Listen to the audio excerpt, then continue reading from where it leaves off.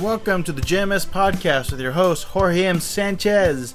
Thank you for tuning in, everybody. Oh my God, calm down, stop jumping from your seats. We're here, we have another episode here. Thank you for tuning in. Is this your first time? Yes, I'm glad you asked that. You can subscribe to this podcast already. You can subscribe at iTunes, Google Play, SoundCloud, Stitcher Radio, and the CastBox Android app. Oh, you also want to know about the social media presence? Well, let me tell you about that. Just go to Facebook, Instagram, and Twitter, and search for the JMS Podcast, and there you can be friends, and I can share you photos of guests. I can show you some videos and some other extra content, or just links that some of the works from the guests we have on here. So yeah, do that. Check us out on social media. Once again, on Facebook, Instagram, and Twitter. You can also check out the jmspodcast.com website. All the available free content for you right there, and you can email me at jmspodcast@gmail.com. How about you join the email list, huh? Why not? Get some extra email from me. You always want to stay in touch. You can do so by going to the homepage of the podcast web page, which is jmspodcast.com, and just insert your email, which is available on the bottom of the homepage. Alright, one more thing. Don't forget, you can also donate by Patreon. Just go to Patreon, search for the JMS Podcast, and any little bit helps. $1, $2, $5, maybe $100. It all goes to making this podcast a bigger, better, and more entertaining content provider to you all. Alright, today's main guest is a filmmaker by the name of Soon-King Yeo. He's a very young guy from San Francisco. I'm very glad he made the trip down here by BART. These days, it's not easy traveling by BART, but he took the risk and he came down here and we had a great talk about his films. He is a very talented filmmaker, and I met him because when was that? It was maybe a couple years ago. I was doing sound for a film production for a student at San Francisco State University, and they paired me up with Soon-King Yeo, and we had a good time. We had a good time running sound for that film. And Madeline, I believe that was called, by David Amati. I wonder if I can get him on here.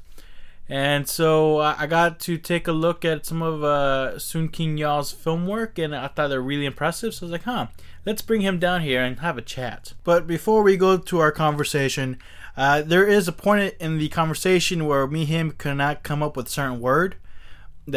And the word, after, of course, this always happens after I'm done recording and he's on his way home. It's like, that's what the word is. And the word is infidelity. I am not going to give you any context about it. Just know when you hear it. When you hear me and him struggling to figure out which word best describes what we are talking about, the word is infidelity. So there you go. You got to keep a lookout for that now. Infidelity. Alright, here's my conversation with Soon-King Yeo.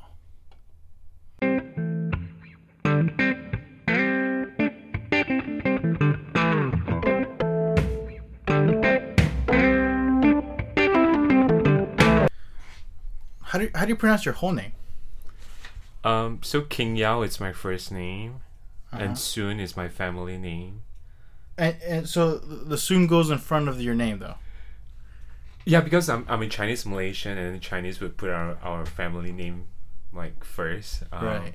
But it's confusing here because you put your first name first. Yeah. Well, you're from Malaysia. I think it's interesting because it's so diverse. Yeah. And at the same time, I think it is a fairly wealthy country, and yet doesn't really have natural resources.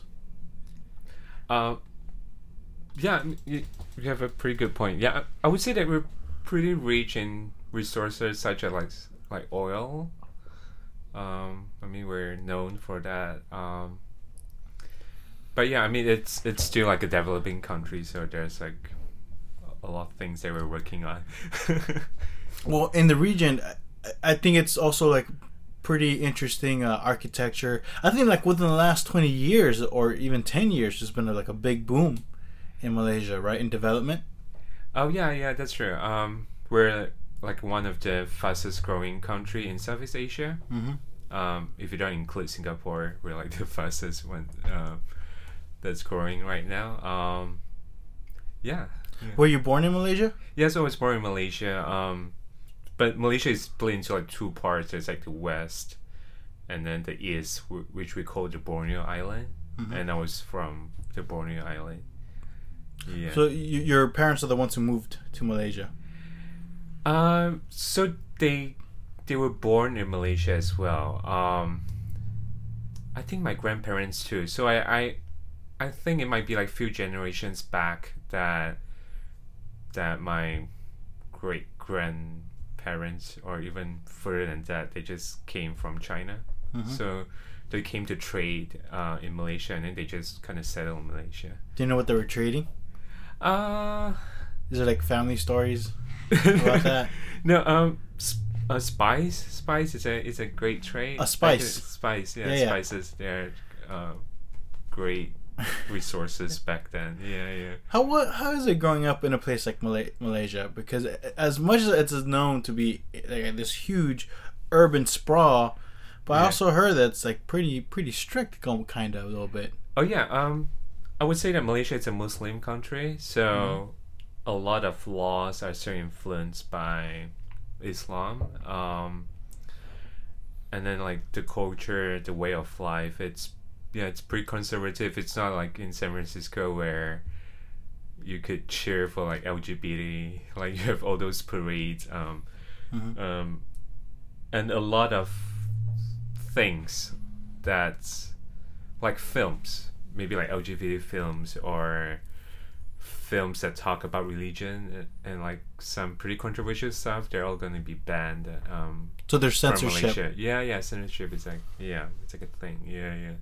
So when did you get interested in film? When did that came in the picture for you? I think I'm always interested in storytelling. From a young age? Yeah, from a young age. So it's whether through my paintings, because I like to paint. I mean, I still like to paint like right now, but I used to paint a lot back in like my younger age. So you started as a painter when you were a child? Yeah, I would say that. Yeah. Were your parents creative? I would say that my mom, she's like the creative one. Yeah. But yeah, Was she an artist? She wanted to be a fashion designer. That was a dream, but I think that didn't work out for her during her college years. So she kind of switched. But she encouraged you to get into the arts. Yeah. So she's the one who got me and my brothers into like art classes, and then we started painting, and then we got kind of good at it. So did you enjoy it though? Yeah, I enjoyed painting a lot. Yeah. And then there was this like national competition in Malaysia. So like the top few prizes, you get scholarship into this like maybe like the greatest art school in Malaysia. So I joined a competition like after high school. I won the first place, and that's why I got like scholarship for to study in this school for free. And then I selected animation because I feel like it's part of the storytelling. Yeah. So what kind of stuff were you painting? Was there a certain style that you were kind of focusing on, or was there... Oh yeah, so I do watercolor a lot. Before that I will paint a lot for like competitions stuff. So you will like create posters for like movies or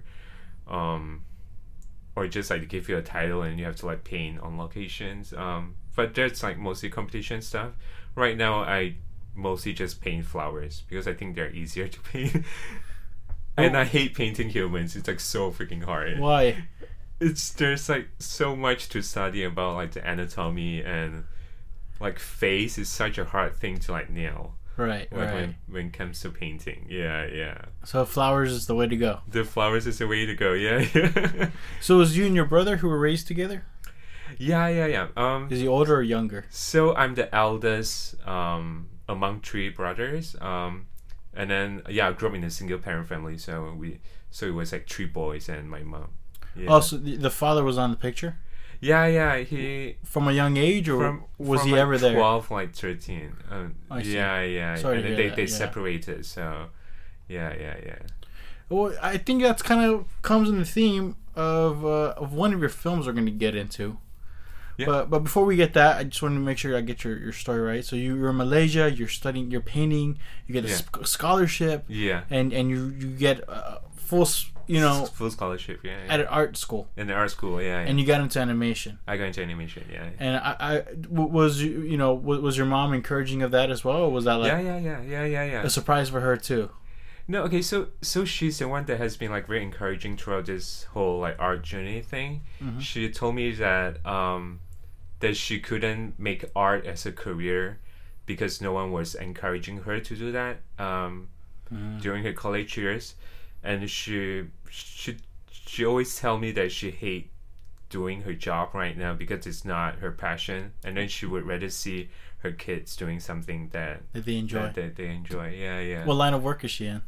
Right now she's running like a hotel. She's like the manager of an entire hotel. I think that's a pretty cool job, but it's pretty stressful for her. I couldn't imagine. You're dealing with a lot of people. I know, yeah.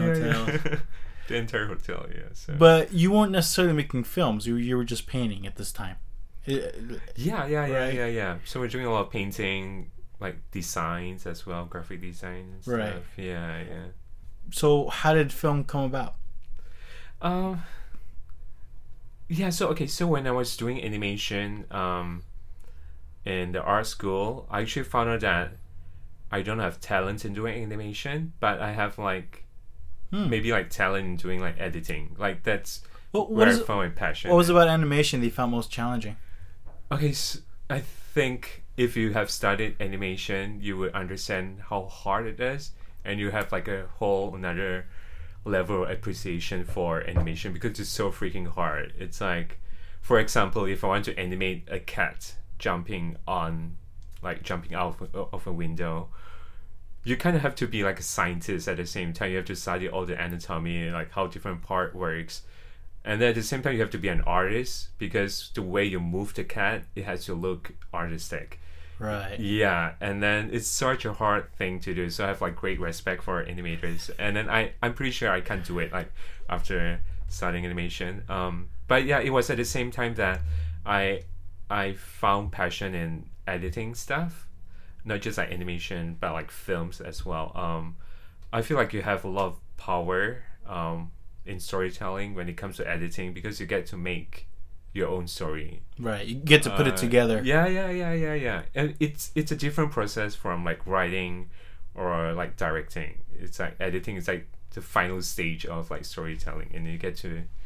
Well, I was watching your films, and I definitely felt your editing skills was your strong suit. Oh, thanks. Because you do such a great job with montages. Yeah. You do such a great job in pacing as well. Yeah.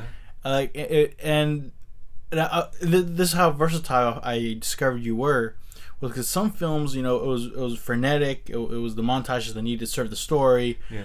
Then there's some stories where it was very slow and meticulous. Yeah. And you took your time with the cuts. You took your time, even in the direction. Yeah. So I could definitely feel that this person definitely had an eye in editing. Oh, thanks. Yeah.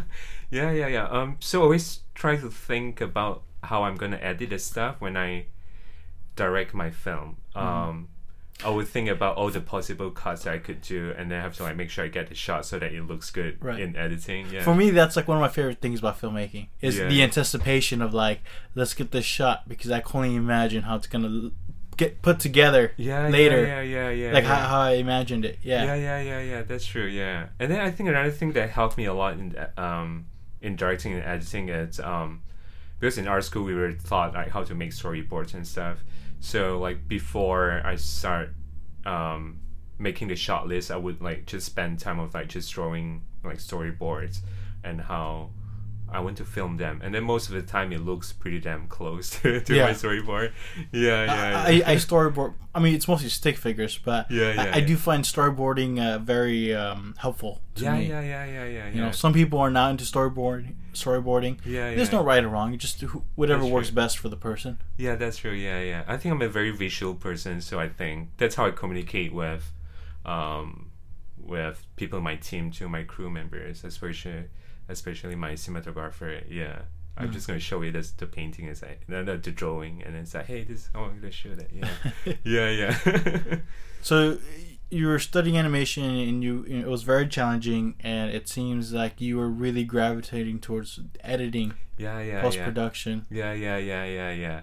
And then so after 3 years of doing animation, it's like I graduated with a diploma, and then I always wanted to get like a degree in like something, and then film seems like the natural course, because I'm not gonna do animation, so I could do film that's like almost similar, but I don't have to animate things, and I get to just like shoot it and like edit it. So that's how I got started, and then I started applying to like film schools, and SF State accepted me, so that's how my film journey begins. Yeah.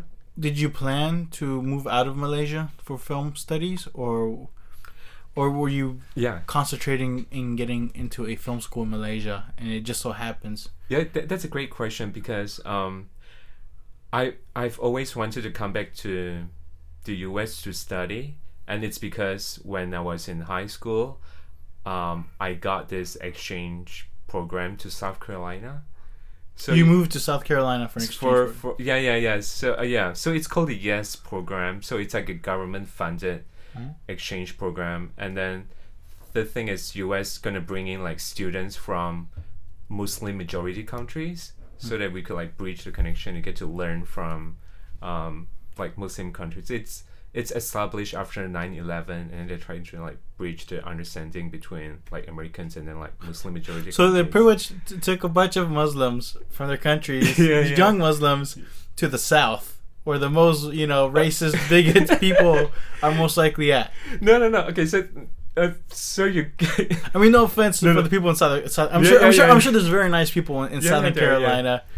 But then again, it's like we also know that it's notorious for that's true. Bigotry. Okay. But you actually get so not everyone gets to go to South Carolina. It's like you get spread out the entire country, and then I was like lucky enough to get to go to South Carolina. How was that experience for you? It was pretty good. So I took art classes in the high school that I attended, and then that was like a life-changing class because of the way the what do you call it? Like the teacher like encouraged us to like pursue our own art. There was like something new. It's like I feel like in Malaysia there's still this like stigma or like this kind of like this restriction when it comes to like the culture of art, where you kind of have to like follow like certain like styles in order just to succeed commercially, like in Malaysia. Right. But in the US they just kind of like say that, hey, do what you want, and then if this is your style, I'm gonna like help you to like develop it. That's like one thing that I learned from the exchange program. Yeah. So it kind of put a seed in you, the notion of developing your own artistic voice. Yes. That's why I told my mom that after the animation school, I really wanted to like come back to US to further study, to pursue my. Because you felt you would have a more free privileges to express yourself more freely. Yes. Yeah. I think like I get to achieve a lot of stuff here in the United States that I couldn't achieve back in Malaysia. And then it's like there's something about like the culture of freedom here in this country, and then like just the art, like how they breathe art, that kind of makes a difference. Right. Yeah. It's a great influence on the way I think about film and art. Yeah. What was your impression of South Carolina? When you first moved over there. So it was like a lot of sweet tea, and I was like one of the few Asians in that school. I remember like the first week I was very excited to like meet everyone. It was like my first time like meeting like white people like in person, like black people too. But it quickly dawned on me that that people are kind of not as welcoming. Yeah. Because of the way I look, or because of my accent. Yeah, it was. Were you bullied? It was tough in that high school. It didn't go. It didn't I wouldn't say that I was bullied. It doesn't turn out that bad. But you could feel like you're the outcast for sure. You're ostracized. Yeah, you're always at the outcast. It's like I remember like there was one time because I was doing track and field during the semester for high school. And then there was like this fastest guy in the team. So I was doing long distance. So there was this fastest guy in the team, and then he knew that he was like standing in front of me, and then he was like talking to his friend, and then he said something like, "I don't like Chinese." And then But he said it loud enough to make sure you heard it. I was like right behind him. I was Yeah. like, "Dang, like the heck." Yeah. Oh, I'm sorry you had to go through that, man. That sucks. Yeah. But the thing is, I won the talent show at the You- high school. What did you do for your talent? So I play like a Chinese instrument, like a traditional instrument. It's like we call erhu. It's like a Chinese traditional instrument. Uh-huh. So so I won the talent show. I kind of felt like a star in that school for like a week. People would like just say hi to me. They say, "Oh, you were pretty cool at the talent show." But after that week, everything just dies down, and then I'm like back to being the outcast. Yeah. But you're also a musician, right? You play piano and instruments. Yeah. Where did that come from? Yeah, it's for my mom too. Like she enrolls me into like music classes, and yeah, she's very creative, and then she just wants her kids to have the opportunity that she didn't have. Yeah. Back in her days. Yeah. That's so Yeah, sweet. so I'm like have a lot of things to be grateful of. Yeah. So you go back to Malaysia. You're on a mission now, and you apply to film schools, and you go into SF State. Yeah. Now, how was it going to San Francisco as opposed to Southern Carolina? I mean, for me, it was very easy for me to blend in because there's a lot of Chinese in San Francisco, and I didn't expect that. Like I came to the city, and I feel like I just blend right in, and not compared to like in South Carolina where you always feel like you're like kind of different from everyone else. You stand out. Yeah. But here you blend right in. Yeah, and I think that's the thing that I love about San Francisco. It's so diverse that like people have like understanding and like compassion towards like race that's like different from you. Mm-hmm. And you could feel that. Yeah. And even at school too. So it's like I'm pretty grateful to to be accepted into San Francisco State. Yeah. But it must have been interesting because you came in with a background already set Yeah. with an art, graphic design. Yeah. So did you find it an easy transition into film studies? Or as they call it, cinema studies? Yeah, it's definitely hard for me because back in the art school we're taught like technical stuff like Photoshop, Illustrator. It's all like skill based classes. But here you have to like switch your mind to think about like film theories and like how is this scene like portraying the team and all those stuff. Like I was forced to use my brain in a different way, and then it was very hard during the first year where I have to like write film essays about like films that I don't normally enjoy watching. It's like it's a hard transition. I've been there. Yeah. Yeah. And then I'm not like outspoken in class. I'm not like I always struggle with my words too. So it's like in film classes it's always hard for me to like voice out my opinions. Yeah. And then I always feel like I'm not good enough. Yeah, for the film classes. Yeah. So you felt insecure? Oh yeah, definitely. Yeah. Because I figured you would have come at least a little more confident considering your background already. Yeah, so it's like when I started taking like production classes and then like editing classes, I was surprised that I was like more experienced than the people who talk like a lot in classes. Yeah. I mean, So editing, you had the upper hand essentially. Yeah, something like that. I think one thing that I kind of noticed, it's like people who like tend to be like very outspoken in classes, they might not have the experience.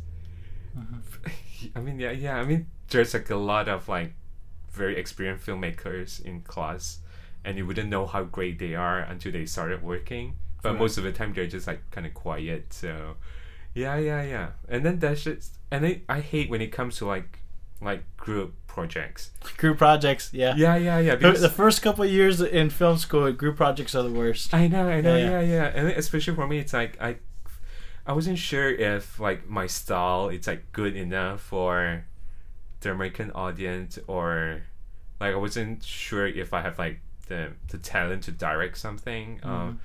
So there was like a lot of things that I was unsure about, even though in like film projects, when it comes to like editing or like writing the story, I feel like I have something to say, but I don't dare to say it because I don't feel like they're listening. Yeah. Do you feel like do you feel the same way now, or do you feel like you've built more confidence now? Oh yeah. So because we met working on David Amati's film. Yeah. I forgot what he named it, but I forgot what it was a production that we did sound together. Yeah. And you were a pleasure to work with. Oh, thanks. And that's where I met you, and it was my understanding that was already an advanced class. That the people there were already in advanced.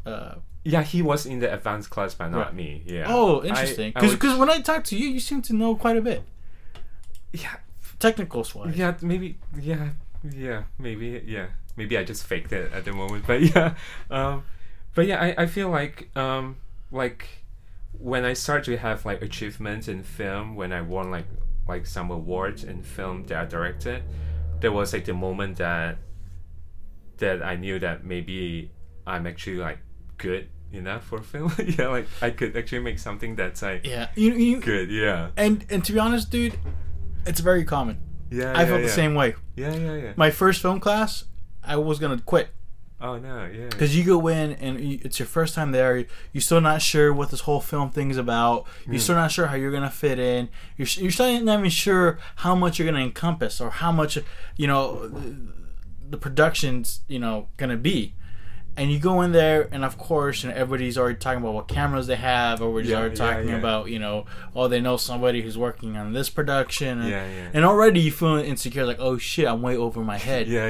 And I think most film people, especially reserved ones, but in general, even people who boast, they all kind of feel the same way. Everybody's kind of insecure. Yeah. And they kind of, they shouldn't be insecure, but they should be nervous. I think people should approach telling a story in a very thoughtful way. Yeah. You can't, I agree. You can't just go in and say, I know what I want. Yeah. But the point I'm trying to make is, I think it's very common for people to not feel like oh my god, like what's the word? I don't know. The expression I'm thinking of is just simply insecure and nervous. I think that's completely normal. Yeah. It's something that I struggle with, and then like insecurity, like especially the first year. Like first year was like tough. Yeah. But when you start like getting some recognition from like professors, or like when you get awards and stuff, and then that's where I started to think that maybe I should be more vocal about my art and my film. That's how I like gradually started like writing stuff that's like deeper. Yeah. And then what are some of your early stuff? I know that you've done a what was the first film you made here first in San Francisco? So during the very first semester there was this competition that's called Campus Movie Fest. CMF. Yeah, CMF. Yeah. And then I made this short. It's called Voiceless. Right, black and white. It's about. Did you shoot it at a BART, right? Yeah, I shoot it on the Muni at SF Muni. Yeah. I mean, to make it short, it's about a guy who doesn't do anything when he sees another girl being sexually harassed on the Muni. Mm-hmm. Yeah, something like that. Yeah. That was like my very first film in San Francisco. Yeah. Where did that idea come from? It was actually based on my own personal experience. What happened? So I was on Muni. I was like sitting like right across a very pretty lady. And then there was this like drunk guy who like started like harassing her, like talking to her a lot. And then you could feel like she's very uncomfortable, but she's like, maybe she's like too weak to fight back, or she doesn't feel like comfortable confrontation. Yeah. Maybe she doesn't want to confront her. And then I just remember sitting there, and then I was like imagining all these scenes in my mind that if I go up to him and then say something to him, like if he's gonna hit me, or like what's gonna happen if I like brave enough to like say something so that I can like save the girl in that moment. And then by the time that I stopped imagining, we already at the stop, and then we both like walked down from the Muni. And then I felt so awful that I went to apologize to her. I say, hey, I'm sorry I didn't say anything when you. Oh, you actually apologized to her. To her, yeah. I say I feel so bad, but I didn't know what to do. It was like for like 10 minutes long during the whole ride where she was like harassed. How did she respond? She's like, oh, it's fine. I get that most of the time. yeah. She said that, and then she's like, she's like, it's fine, yeah. But thanks, yeah. She said that was really nice to even like apologize to her. Yeah, yeah. No, man, I've had experiences like that. Yeah. And it's always a little nerve-wracking. Yeah. But I've learned from those experiences. I kind of, there's times where afterwards I would step in. Yeah. But you kind of use this to tell your a narrative. Yeah. Why did you shoot it in black and white? I felt that was an interesting choice. Okay, so it was my very first semester here. I didn't know anyone. I do not like to touch the camera at all. Like I do not know anything about camera. I'm like a stupid director when it comes to camera. And then so I it was like a one-man team, so I get to do everything. So I was like, I mean, the sound. Yeah, we didn't. Yeah, I mean, it was like a silent film, so we didn't have like any sound recorded. So I shot the whole thing on like a video cam, and then the color looked so bad. And then it was a competition to make a film in a week. I didn't have enough time to like color correct everything. And I was like, okay, let's make it black and white so it looks cool. It looks artistic. And then I don't have to like color correct anything. Yeah. How was it shooting in the Muni? So we shot at like 10 to like 12 at night.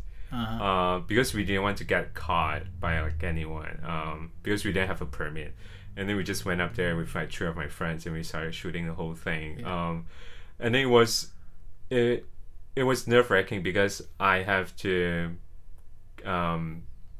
shoot it while directing the actors, and then we're gonna change position all the time because sometimes passengers would like just walk into the shot, or they're just like sitting like just behind one of my actor, and then they're not supposed to be there, right. And I can't say anything because we're in a public meeting. Yeah.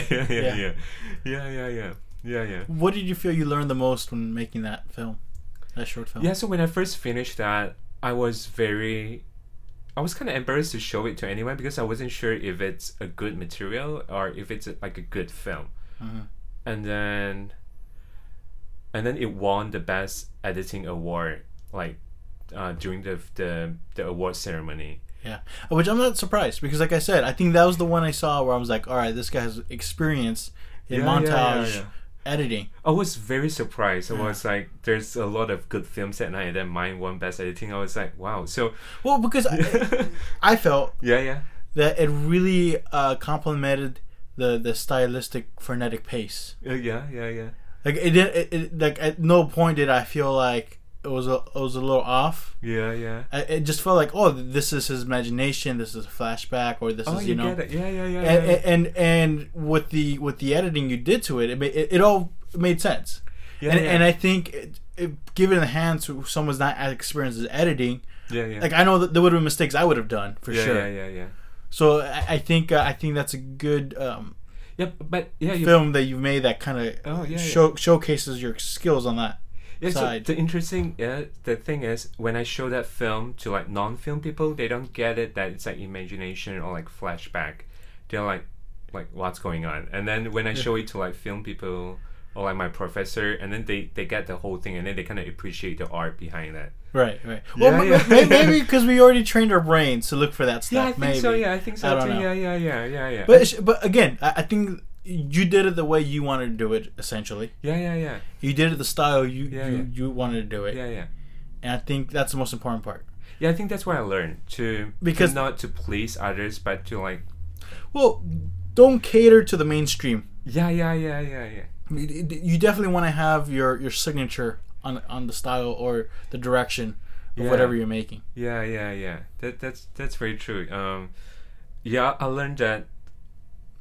I mean, as a film student, you don't have any risk at like doing short films, so you should do what you want to see on screen.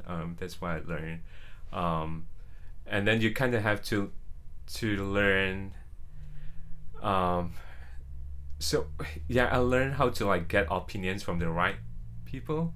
Ah, yeah. Yeah, because when I showed hear it to ya. my professor, he was very encouraging. And then he was saying that, hey, I see some like potential in you, and then you should like that you should do all this. And then he gave me like critique on like some of the parts that I should have done too. So it's constructive criticism. Yeah. Because I remember I showed it to some of my non like film friends, and then I got like very mixed reactions from them, and then that's why I was like very embarrassed to show it to anyone because.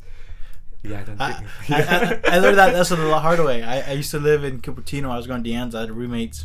I lived with Koreans and a Swedish guy. And every time I made a short film, they always had it. And keep in mind, they weren't film majors, but they always had an opinion of this and that. And I'm like, well, you guys make the movie, damn it. Get off my back. Yeah. That's true. But I think that's a very true notion that you're bringing up, is that in the process of making a film or anything creative, make sure it's within circles that kind of is related to what you're doing. Yeah.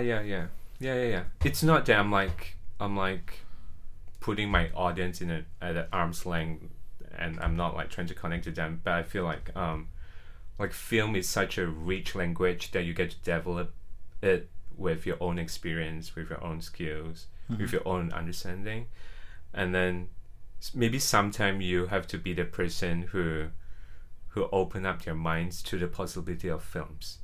Because I would say that a lot of my friends, like including myself, like in the past, I only watch like certain kind of Hollywood films, those like exciting blockbusters. But when I get to watch like French films or like films with like slower pace, I'll be like, what the fuck is this? Yeah. Like You had to accommodate or get accustomed. Yeah. I feel like yeah. So it's like a language that I think we have to like learn, and you do that by watching like different films and not just like one like tiny like genre that we're catered to. Yeah. Well, I think Martin Scorsese's coined the term, which is to be film literate. Yeah. Right, which is kind of a weird term. Yeah. But it makes sense. Yeah, it makes to be film literate. It makes sense to me now, but not. Yeah. It doesn't make sense to me like maybe like 3 years ago. Yeah. Yeah. Which can be found, for example, like someone who watches nothing but blockbusters, watches nothing but blockbusters, but you show them The Godfather, they're like, I don't know, this is boring. It's not what I'm used to.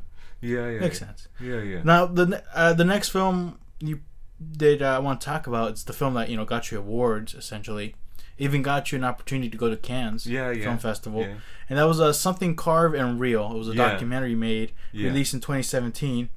And tell me how'd you come up with that concept, and how was the process putting it together? Because I found it fascinating that here you are from a narrative point, but now you went documentary. Yeah.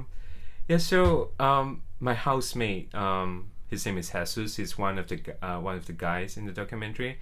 He's the one who got stamped on. Yeah, that's the one I was like, oh no. Yeah. So he's a very dear friend of mine. We got very close when we moved into the same place. But hold on, for listeners who don't know, what is the documentary about?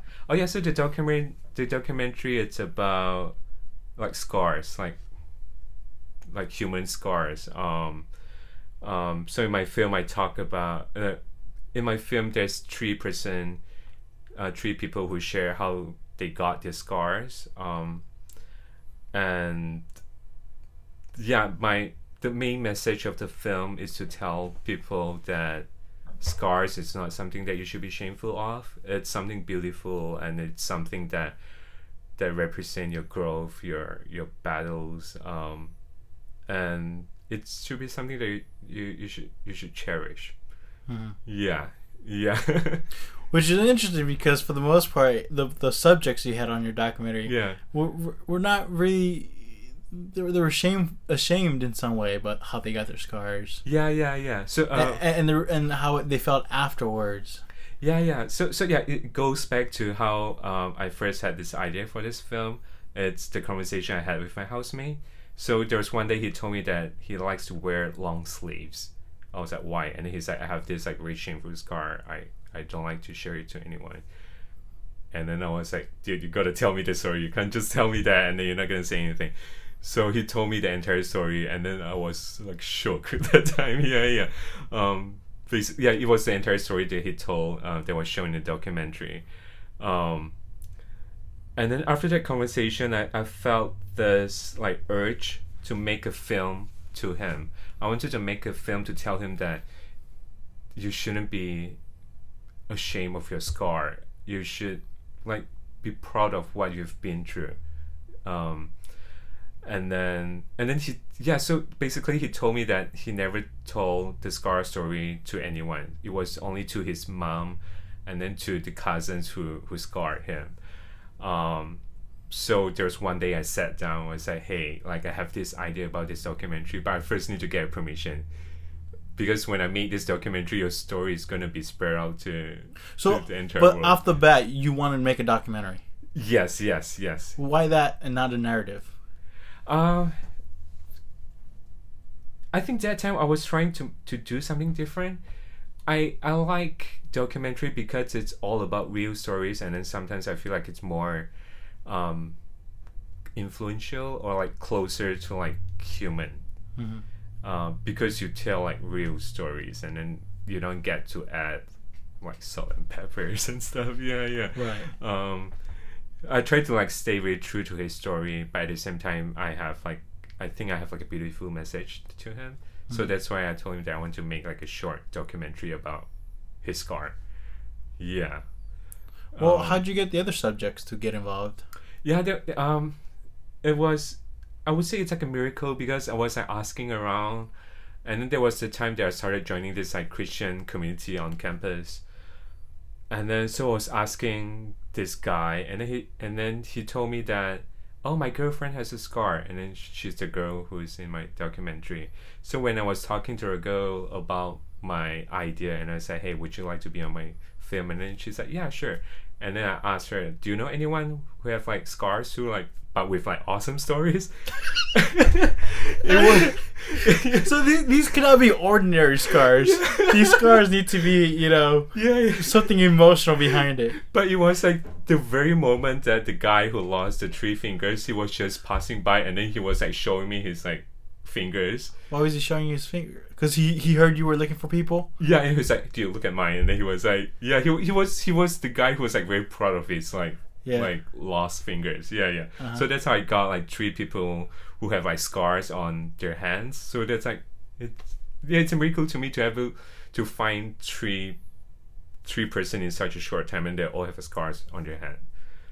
How was it directing it? Because the amazing part about it is like how vulnerable these subjects let themselves be on camera. Yeah, I think they are great storytellers by themselves. That's what I learned. So when I was doing the documentary, I was just like having conversations with them, but I didn't have to guide them to do anything at all. They're just so great at telling stories about their own scars. Yeah. Well, it's not just the stories, just the mannerisms they did. After they tell the story, how quiet they get. Oh, okay. The quiet part, it's like a lot of them. It's like we shoot it without telling them that we already started recording. Uh-huh. Yeah. So there was the guy who lost 3 fingers. He was like playing with his fingers, and then right. That wasn't planned at all. He just like it was just B-roll. It's him. Like yeah. It's just him. Yeah. And you just edited it to get. Oh my god. Anyway, I really enjoyed that film. You made it for CMF. Yeah. And it won the award at your university. Yeah. And it got the opportunity to go to Cannes, right? Yeah. And you got the opportunity to go to Cannes. Yeah. How was that experience like? It was life-changing. Yeah. It has changed the way I view films.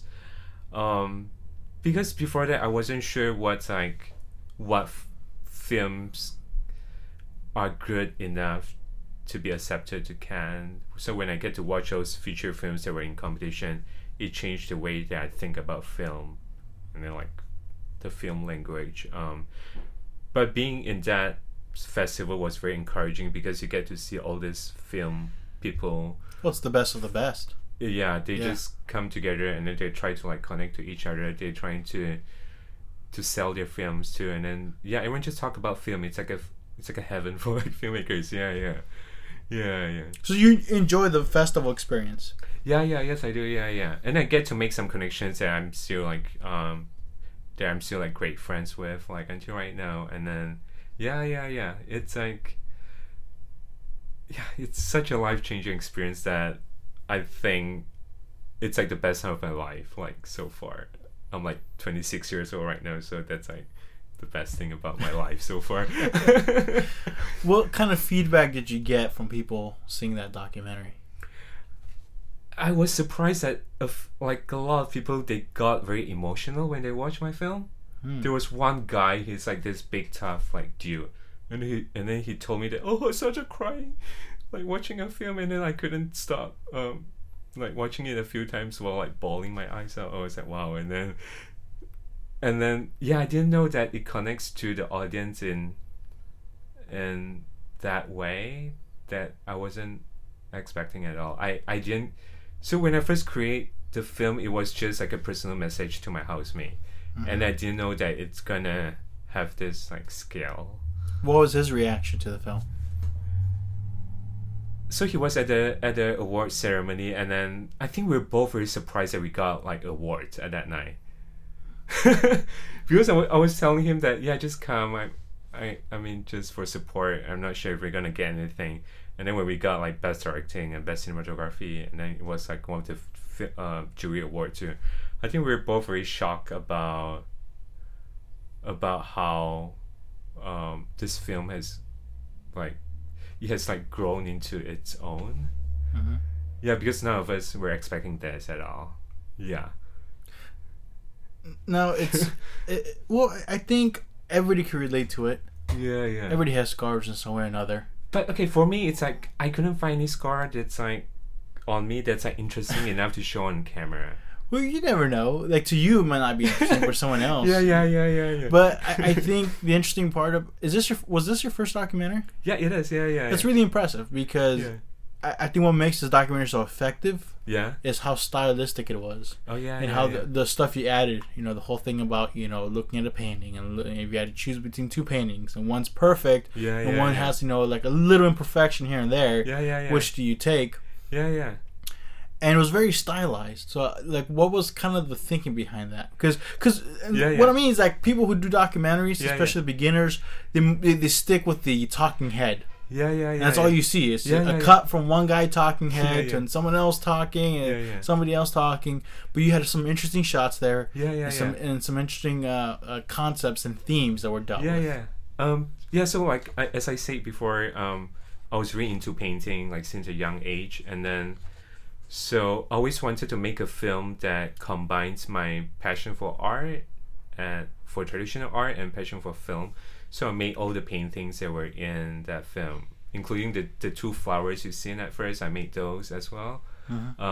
That's your actual artwork. Yeah, that's my artwork. Yeah, so I told you I paint flowers. That's my art. And then I started watching Mr. Robot at that time. And then that show blew my mind because how the cinematography looks, where like people just look off screen and then they look like there's like so much like negative area in that shot.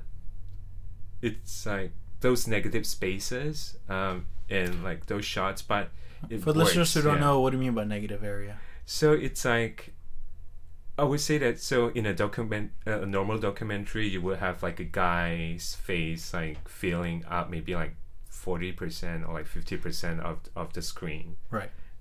So he constitutes like the main area of the entire. It's the thing your eyes normally focus on. Yeah. But for this film, I was aiming to have a lot of negative spaces, as in. The subject, it's going to be like something small or it's going to be off the side, and then you have all this like blank area, like at the back, which is a in the risky background. thing to do. Yeah. It is. Yeah. So, but I think it works for this film, because they were sharing when they were sharing stories about their scars, they kind of feel disconnected from their world in a sense. Mm-hmm. It's like when my housemate was sharing about how shameful he felt about his scar. I feel like he's not seeing all this stuff that's around him. He's like focusing on his like tiny scar. Right. Yeah, so I was like trying to capture that feeling by having like a cinematography style, something like Mr. Robot. Yeah. Yeah. Besides, the experience of having to go to Cannes Film Festival, Yeah. and winning awards, what was like the biggest learning lesson for you making this documentary? Yeah, I think I learned to be more confident in myself. I think that's like the greatest lesson I learned in making that film. Like as I shared, I was feeling very insecure like during the first year, and I made this film during my second year, and then it shows me that if I put like enough passion and time into something, it might work. I mean, I could make something work. But I just have to trust myself in the process. Because I think like a lot of artists, they struggle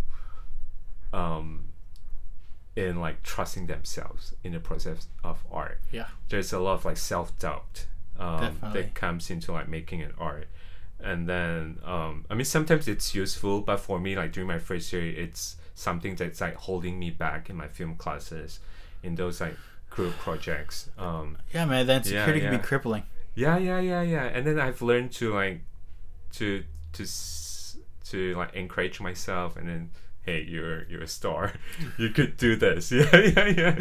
Well, you said that this film also kind of changed your experience going to San Francisco State. You said once you got those awards and validations, you said people kind of paid attention to your ideas more, or at least gave you a say on the table. Yeah. I feel like I feel that especially like when going to like film classes, where like people who normally don't talk to you, and then suddenly they start to talk to you. And then I mean, I think before that I was just like too quiet about my own film and my art, that I normally don't speak up in class. But like this experience have like gave me the confidence to be more vocal about like films I watch in class, or my own art, when it comes to like film classes. And did the next film you're working on, which looks like you made two of them, looks like one was a proof of concept and the other one's like the main thing what you want to do, was Charcoal. Then you made, before that you made Shades of Red. But that's it. But they're the same story. I just feel like maybe one was practice for you or something like that. you got it right. Yeah. So Okay. so Shades of Red was like the practice. Right. Was that for class or something, or was that for No, CMF? it was for CMF as CMF. well. But it was my very last year, and then I told my friend that, hey, we should just do this as a practice, because at the end of the year, I have to produce Charcoal, and then I feel like for this film, I'm going very experimental with the pace. I'm doing something that's like very slow, and Yeah, it's a bunch of long That's takes. something I noticed. Like, oh man, he's slowing down the editing here. Yeah. Which actually made me focus more. Because I was like, all right, he wants me to really pay attention to this. But I think I only had that feeling of watching your previous work. Yeah. But dude, these films, or at least Charcoal, wow, you've touched on a lot of interesting dark themes. Yeah. Themes of abuse, themes of the relationship with your mother. Yeah. Even homosexuality and suicide. Yeah. You packed all these themes Yeah. into a 5-minute Yeah. short film, Yeah. give or take. Yeah. Tell me how you conceptualized this idea, and how was the process working on those themes into the story? So I at first I got a spot in the thesis class. It's like an undergrad thesis class in SF State. So you have like a year to develop your film. So you have 6 months to shoot it, and then there's 6 months to edit it. And then I have a very close relationship with my mom. And then I always wanted to make a film about mother's love, but I didn't want to make it the romantic way. I wanted to present a very dark love. If that makes sense. How far away is the story from the truth? The truth, I would say, yeah, I get that question a lot because when they watch it, they say that this seems like very personal. I would say that it's only like 50%.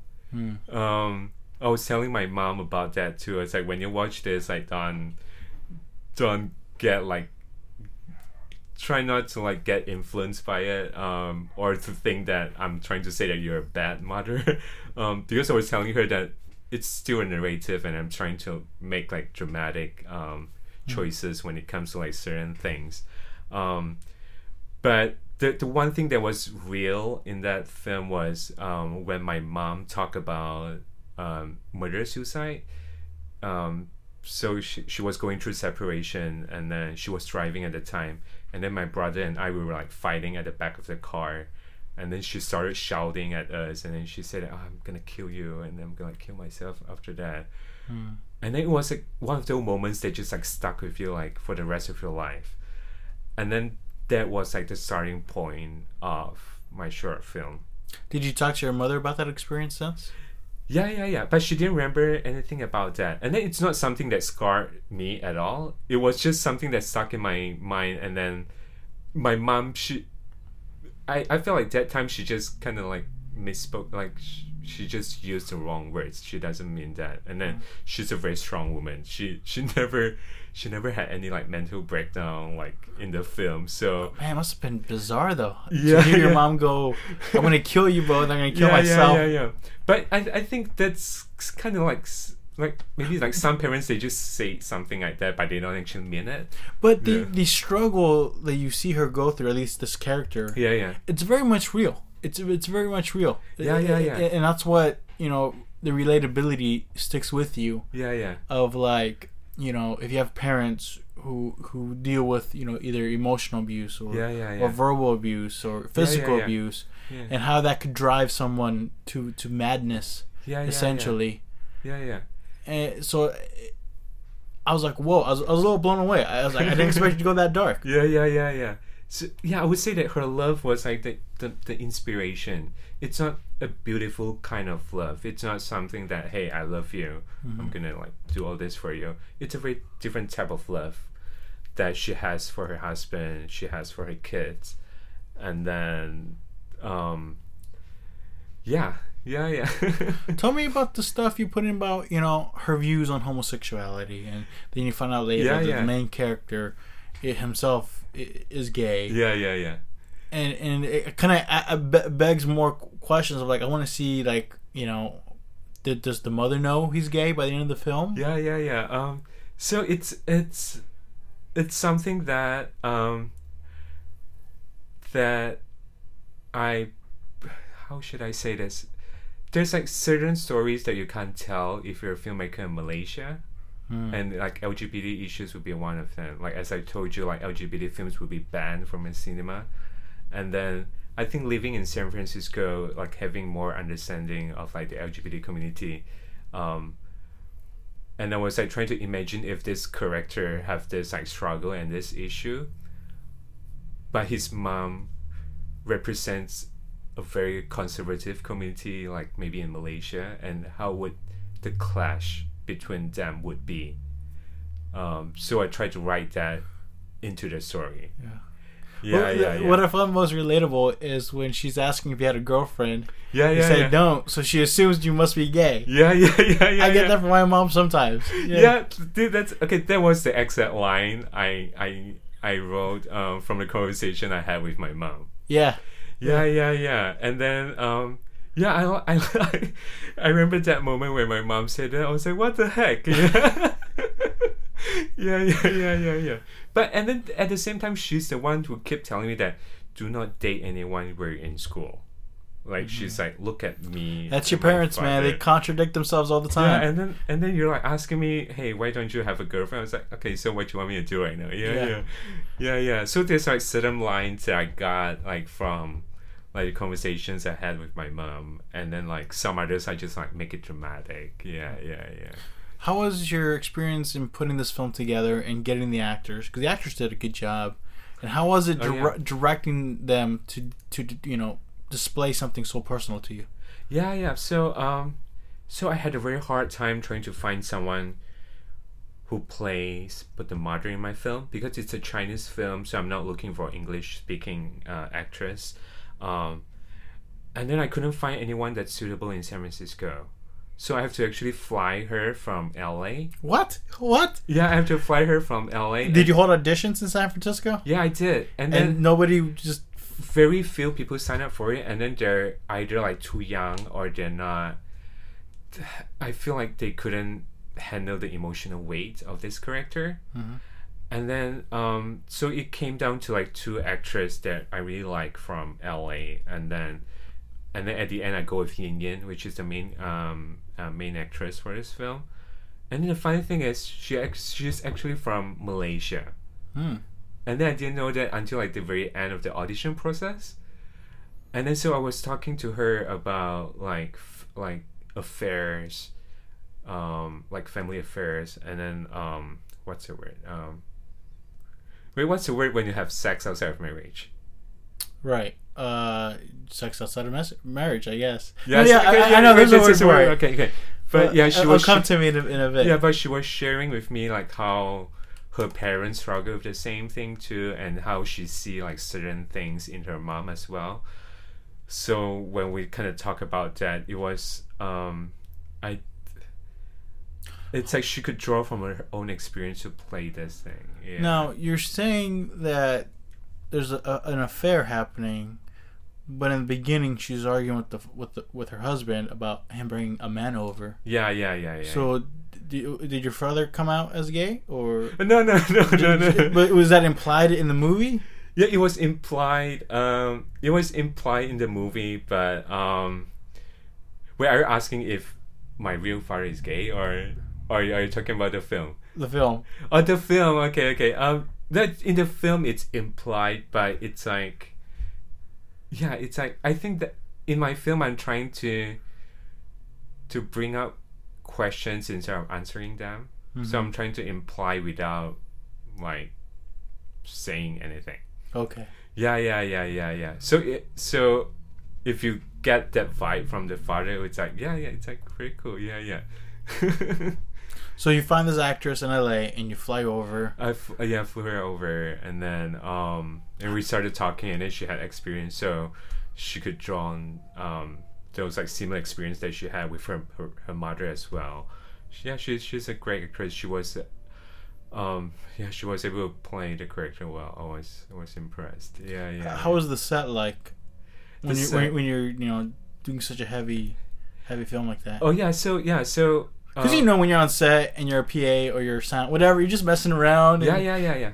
So I talked to my producer that I say that I want a crew as small as possible. Because I feel like I don't need that many crew to.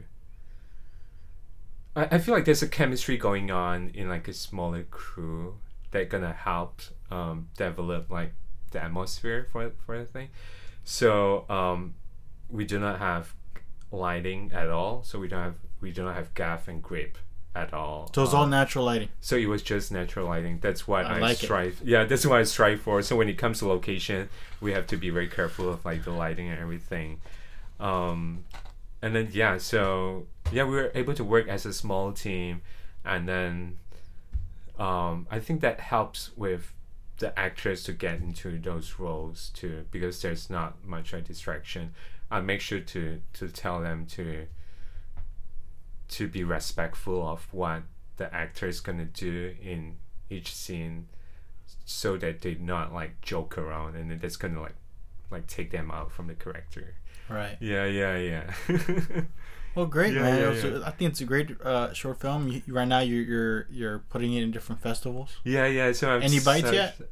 No, I started submitting to like film festival and stuff, but it won like the jury award at the SF State Film Finals. Mhm. So I think that's pretty good. yeah. Because they give out like one like big award at the night. And So- then it's like an annual showcase of like films that were made by SF State students each year. It Yeah. seems like you're kind of like I guess not competitive. That's the right word for it. I'm a pretty competitive person though. Maybe it is the right word for that. It seems like you're a bit on the competitive side, but that kind of helped you. But yeah, that was very surprising because I wasn't sure if this film's gonna do well with the jury, because the pace is slow. It's like long takes, and then it's not even in English; it's in Chinese. Yeah. So I was very surprised that it got that award during the film finals. I wasn't expecting that at all. Do you feel the competition helps you in a creative way? I would say that when I first like finished producing this film, I'm very sure that this film's not going to do well with the majority of the audience, because it's a different language from like the films that we're like used to watch. It's definitely more slower paced, and it's Yeah. definitely more. You need to concentrate. Yeah. But I'm like trying to create that experience where it's an active spectatorship. You have to like really focus, and you're not fed with like informations. I want you to like get those hints, and then you're trying to build this narrative in your mind. That was what I was like striving for this film. So I was actually okay if it doesn't even get accepted into film finals at first. But when it first got accepted, they announced it, and then when I got the award, I was like, wow, this is like pretty cool. Yeah. What was the biggest learning lesson for you in that film? Okay. Well, that's a great question. Because when I first wrote it, I wrote it in English. It's supposed to be played with actors who speak English. Which I'm assuming you're referring to Shades of Red, because that was in English with American actors. Yeah. But my professor in my thesis class, he's someone who challenged me to make it into a Chinese film, something that's in my mother tongue. Ah, so you get the idea from your instructor. Yeah. So he was the one who challenged me to do it, and then it got me thinking about my next short. Maybe I should. So he was telling me that if you do something in your mother tongue, it would be more powerful and personal. So it got me thinking that maybe when I make future films, I should make things in my own mother tongue, so that it'll be something different, and then it'll be like a good film experience for my audience. Yeah, I think that's what I learned. How was it directing children? Oh yeah, so Because on both films, the kids were pretty good. Yeah. Yes, I actually made like one short like back in Malaysia too, and then have like 2 kids in it too. And then there was one day my friend just like brought up this question, and it's like, hey, how does it feel like have to work with kids in your film? And then Because it's hard. I did an experimental short film when I was in community college at De Anza, and I had a kid in it. It was just hard. I don't know. There's this like recurring theme in my stories that I always have kids in it, and then I like, for me, I like babies, I like kids, so it was really easy for me to work with them if the parents are supportive enough. Like most of the time, like kids wouldn't listen to you, but they will listen to their parents. So if you could get like a parent who's like very supportive of the entire process, you maintain like great communication with the parent and then the kid, depends on how young he is. and then it's a collaboration between you, the director, the parent, and the kid. Interesting. Yeah, and then it's easier for the kid to get into that role, especially for like the very young ones. So for my film, he's actually just 4 or 5 years old. Yeah. And then for that film, I have to keep like feeding him M&Ms because that's what he likes, and I have to like bribe him like each time before. Right. Food is a great like bribe. Yeah, for kids on set. I'll make note of that. Yeah. All right, Keem, we reached the hour mark, so we gotta get out of here real pretty soon. So what's next for you?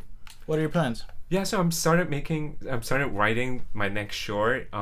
It's gonna have like the same genre and style as Charcoal. It's gonna be like slow, pretty dark too. I mean, talking about darkness, I did see your short film, The Extraordinary Escape of Steve the Sock. Yeah. That was a fun movie to watch. Yeah. I should do something like that. Something like short and fun. Yeah. You got some lightheartedness in you still.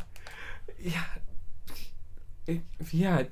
I don't know why I'm like drawn into like dark stuff. Yeah. Hey man, if you feel it, you feel it. Go with it. For the next film, it's like it starts with like a personal experience where I actually witnessed someone like jump off a bridge right in front of me. Holy shit! What? Yeah, what? it's like I know it's crazy. Yeah. Which Golden Gate Bridge? No, it's back in Malaysia. How long ago? It was like 5 years ago. It was like Chinese New Year, or I had to catch a plane. I have to catch a plane like that very morning. I was passing by the bridge, and then I saw this lady who just like jumped off the bridge right in front of me. Yeah, she didn't even like stop. She just like hop onto it, and then she just jumped. And then, how did you process that? Yeah, I feel like film. It's like a medium for me to like purge all these like negative feelings. Because for me that time I didn't do anything at all. I just walked past by. I didn't even call the cops. So you felt guilty? Yeah, I feel guilty. Was that a similar feeling you had with the harassment you witnessed at the meeting? Yeah, with Voiceless. Yeah. I think I always have this like theme about like guilt, like my personal guilt, and then how I'm trying to like purge it, like in film. Yeah, so that's she just jumped off, and you were like, well, shit, and you kept on walking. I kept on walking because I have phobia for like blood. Like I'm pretty sure if I see there was no ocean. No, it's not ocean. It's like it's like a bridge over a freeway, and then I just walked past. I didn't even call the cops, and then I got into my cab, and I remember I just broke down. I called my mom. I said, "Hey, I just saw someone jumped." Yeah. And then she's like, "It's fine. Like it's good that you didn't see what happened to her, because she said she didn't want the thing to like scar me." So I'm writing this film. What if this guy actually had the courage to see what happened to the lady, right? And what's gonna happen afterwards? Yeah. Well, I wish you the best. Yeah, thank you. And I think you're doing amazing stuff. And thanks. I think before we go, one last question. I know that you just graduated from SF State, and pretty much since we talked a lot about how when you first came in and how you evolved to what you are now. For someone who's listening in and who's kind of new to either film courses or just wants to do film at a young age or in whatever age, what's kind of a tip they would offer? Yeah, I would say that try to be on as many film sets that you can, because like in a film school, there's a lot of people like you. They're like insecure, and then they're trying to learn to hone their crafts on film sets. I kind of regret for not being on like film sets as much as I wanted to be, because that time I was feeling that I wasn't good enough to be on the sets. I'm scared that I'm gonna like screw like someone over. But when you start like getting on film sets, you get to talk to other people. You will learn that you all actually have the same struggle. You all try to like be better in filmmaking. So we say like just be courageous and just sign up for tons of film sets and trust me, be passionate about it. Yeah. A lot of filmmakers want more people to help out. Yeah. I mean, you have to be professional and be passionate on set. Like you don't just go and like And fuck snacks all the around. time. Yeah, and fuck around. Yeah, don't do it. Yeah. All right, King. Thank you for coming. Yeah, thanks for having me. This is fun. Yeah.